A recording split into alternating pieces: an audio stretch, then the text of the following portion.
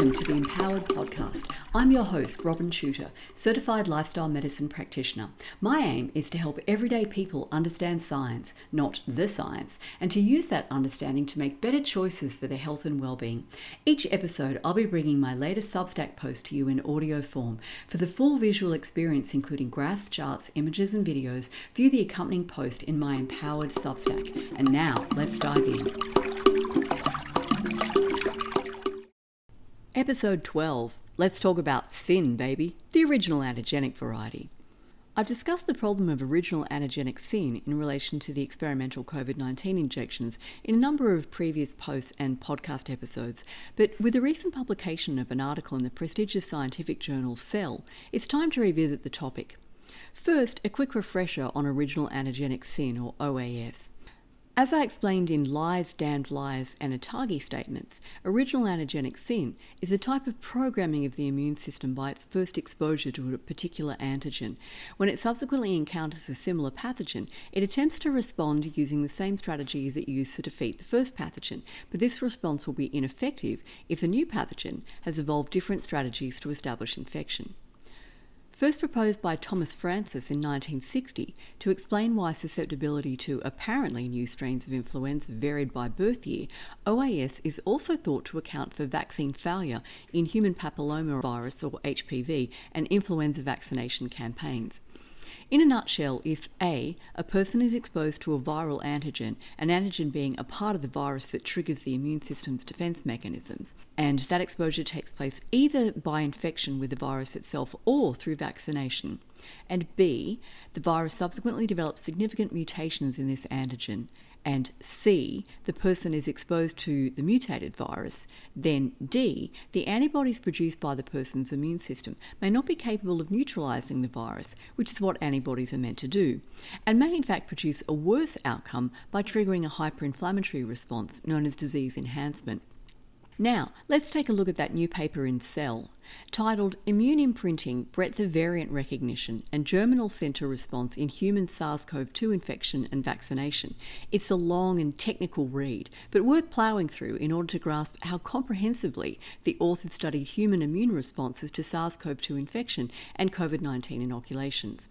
The study's authors conducted detailed analyses of the quantity and types of antibodies formed after either infection with SARS-CoV-2 or inoculation with the Pfizer, Moderna, AstraZeneca, Sputnik V, or Sinopharm injections, the level of spike protein in lymph nodes and bloodstream after injection with an mRNA product, that is the Pfizer or Moderna shots, and the effect of infection or inoculation with a Pfizer injection on production of antibodies to other types of coronavirus, including SARS-CoV-1 and the 4 endemic coronaviruses that between them cause 15 to 30% of common colds.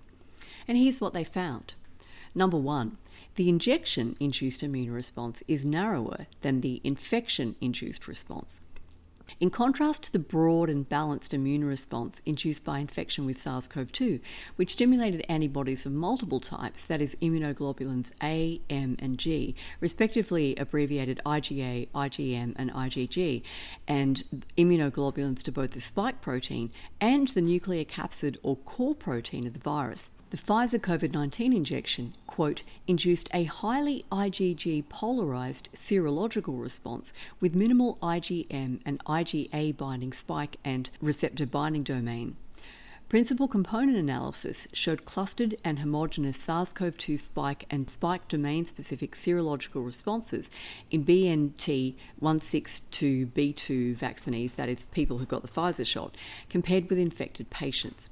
Or, in plain English, people who received the injection made only one class of antibodies, IgG, to only one part of the virus, the spike protein, which is the most rapidly mutating part of the virus.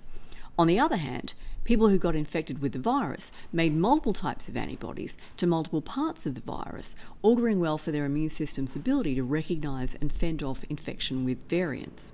2. The Pfizer injection induces levels of IgG antibodies to spike protein that are as high as those in people with severe COVID-19, but that's not necessarily a good thing. A quote from the article. BNT162b2, that is Pfizer vaccinee receptor binding domain and spike IgG concentrations, were comparable to those of severely ill patients, that is people who got COVID-19 and got really sick with it, and higher than those of mildly or moderately ill patients for anti-receptor binding domain antibodies at day 42. End of quote. The authors presented this finding as if it was a selling point for the injection, but other research has found that high levels of IgG to spike protein in COVID-19 patients actually causes lung damage by forming immune complexes with the viral spike protein that trigger the hyperinflammatory state known as a cytokine storm. And this is a quote from an article called Anti-SARS-CoV-2 IgG from Severely Ill COVID-19 Patients Promotes Macrophage Hyperinflammatory Responses. Quote, in COVID-19 patients, high anti-spike IgG titers are associated with disease severity. Anti-spike IgG from severely ill COVID-19 patients does not only induce hyperinflammation by macrophages, but also may contribute to permeabilization of pulmonary endothelium, that is, leakiness of the membrane surrounding the lungs, and microvascular thrombosis, or clots in the tiny blood vessels supplying the lungs. Anti-spike IgG from serum, that's the liquid part of blood, of severely ill COVID-19 patients induces a hyperinflammatory response by human macrophages, which subsequently breaks pulmonary endothelial barrier integrity and induces microvascular thrombosis. End of quote. The Cell study authors acknowledged that their ability to detect spike protein in injection recipients' bloodstreams after the second shot is likely hindered by this very process of circulating immune complex formation, but they neglect to discuss the worrying implications of their own conclusions.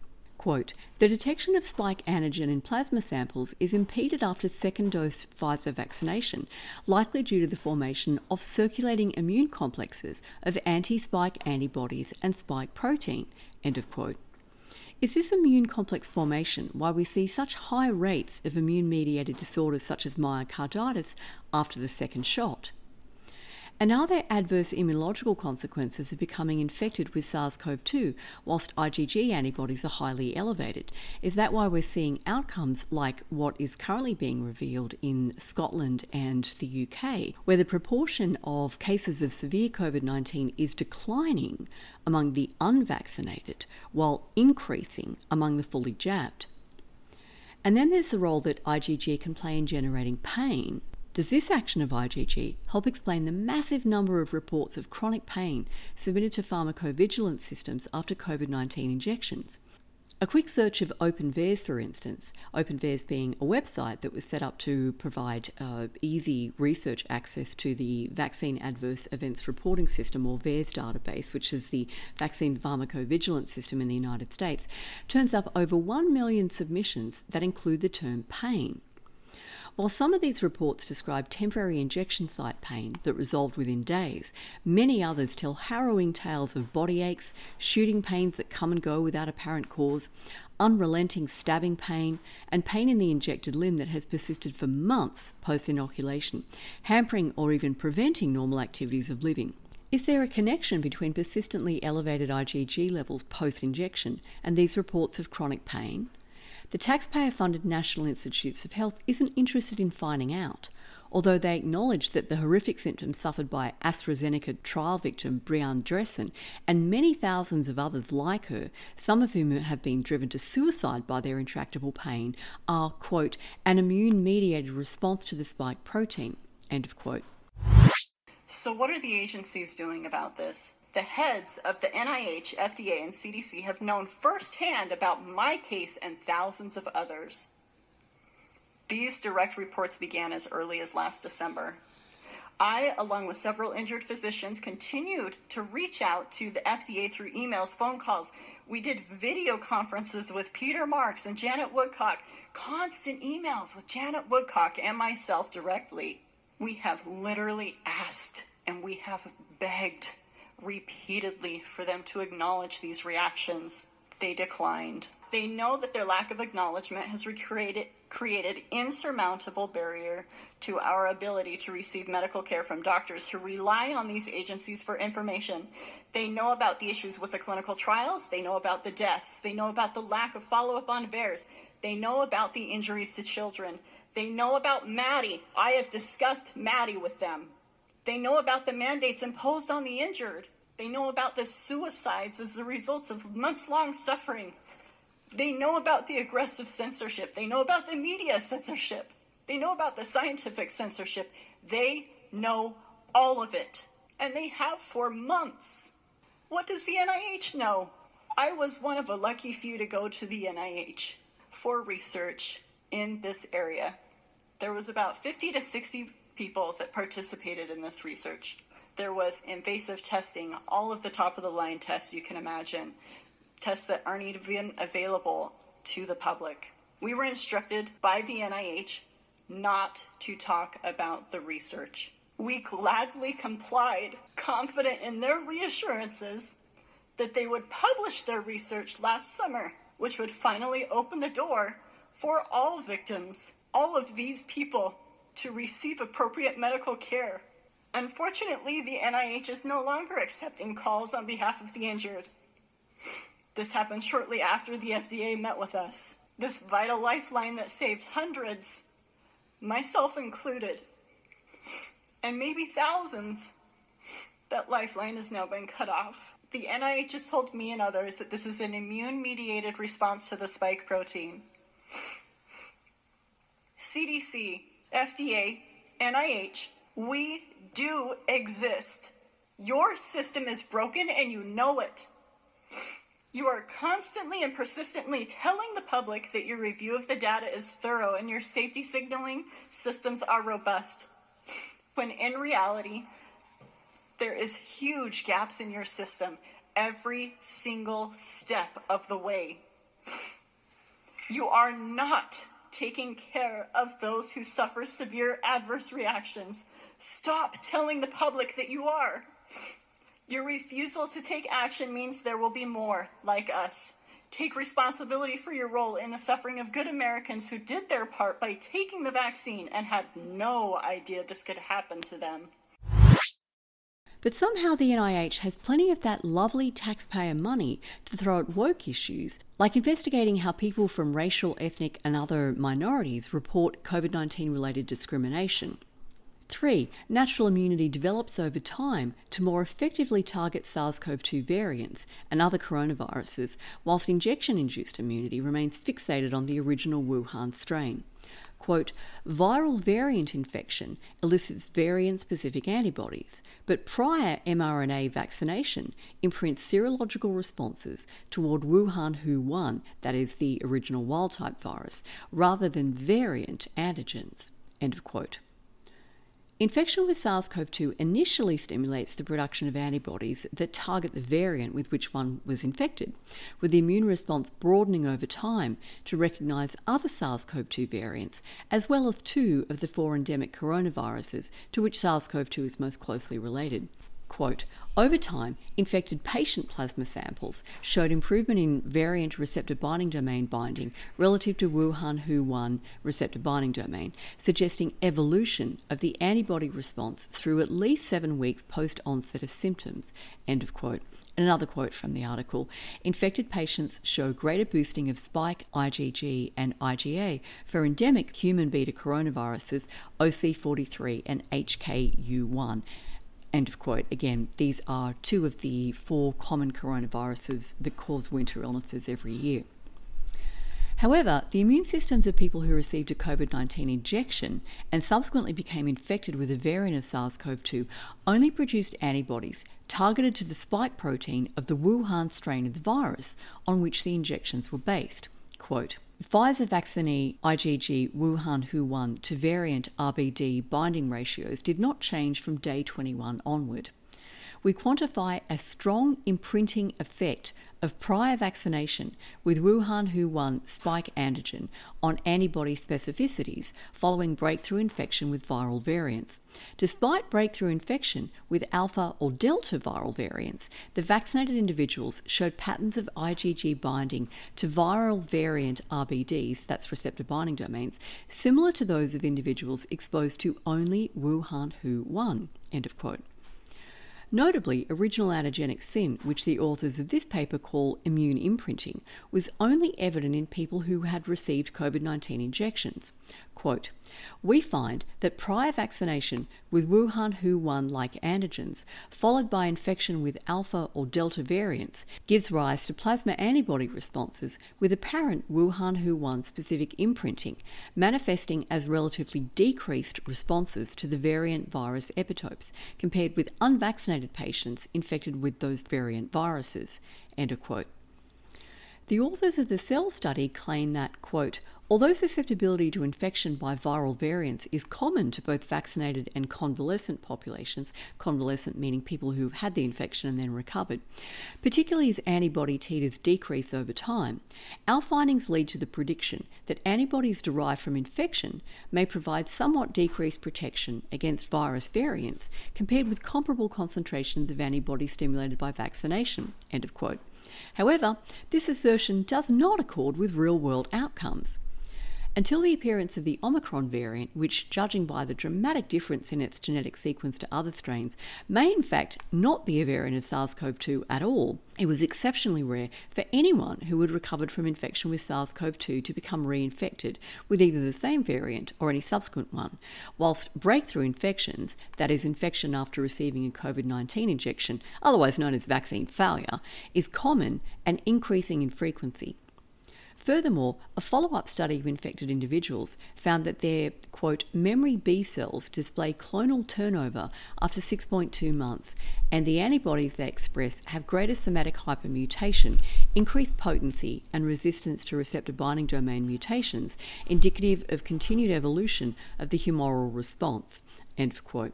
In other words, no matter what variant of SARS-CoV-2 you are infected with, in the weeks and months after recovery, your immune system develops broad immunity to other variants. 4. COVID-19 injections induce elevated levels of B cells, and this may contribute to original antigenic sin. The Cell study authors note that, quote, elevated frequencies of germinal center B cells are seen after mRNA vaccination in healthy individuals. Note that germinal centers, which are located in secondary lymphoid organs such as the lymph nodes and the Peyer's patches of the intestine, are like nurseries for B cells. They help them mature and train them to make antibodies more effectively. Contrasting this to the decreased B cell count found in severely ill COVID-19 patients, they imply that increased B cells post-injection are favourable to the development of immunity. However, excessive formation of B cells may contribute to original antigenic sin. This is a quote from an article called Original Antigenic Sin, a potential threat beyond the development of booster vaccination against novel SARS-CoV-2 variants. Quote, it has been speculated that overproduction of memory B cells could compromise the activation of naive B cells capable of producing efficient and novel antibodies. End of quote. The sins of the farmers shall be visited upon the injected. In summary, while original antigenic sin has been observed after either infection with or vaccination against other types of viruses, most notably influenza viruses, in the case of SARS-CoV-2, there is no evidence of original antigenic sin occurring after infection, but mounting evidence that it is induced by COVID-19 injections. But that's not all that the Cell study revealed. Contrary to assertions by fact-checkers, public health bodies and the vaccine manufacturers themselves, the genetic material in mRNA shots, that is the Pfizer and Moderna products, is not quickly broken down and removed from the body. A Reuters fact-check claims that the mRNA in these shots is broken down shortly after vaccination and does not stay in the body, while a page on the CDC's website claims that our cells break down mRNA and get rid of it within a few days after vaccination. And scientists estimate that the spike protein, like other proteins our bodies create, may stay in the body up to a few weeks.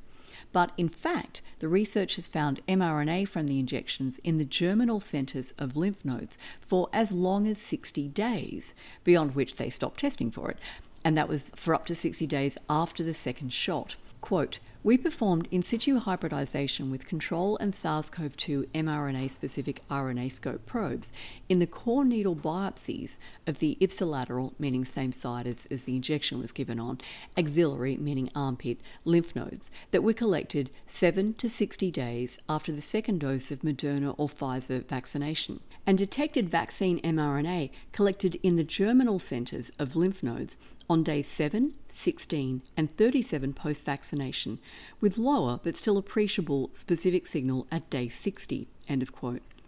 They also detected genetic material from the injections at other sites besides the lymph nodes, albeit rarely. Quote, only rare foci of vaccine mRNA were seen outside of germinal centres, end of quote.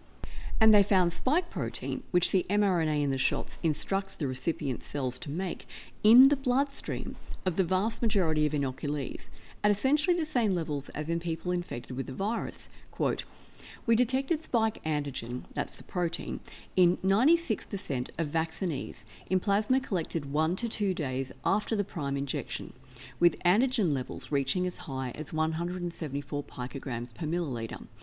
The range of spike antigen concentrations in the blood of vaccinees at this early time point largely overlaps with the range of spike antigen concentrations reported in plasma in a study of acute infection, although a small number of infected individuals had higher concentrations in the nanograms per milliliter range.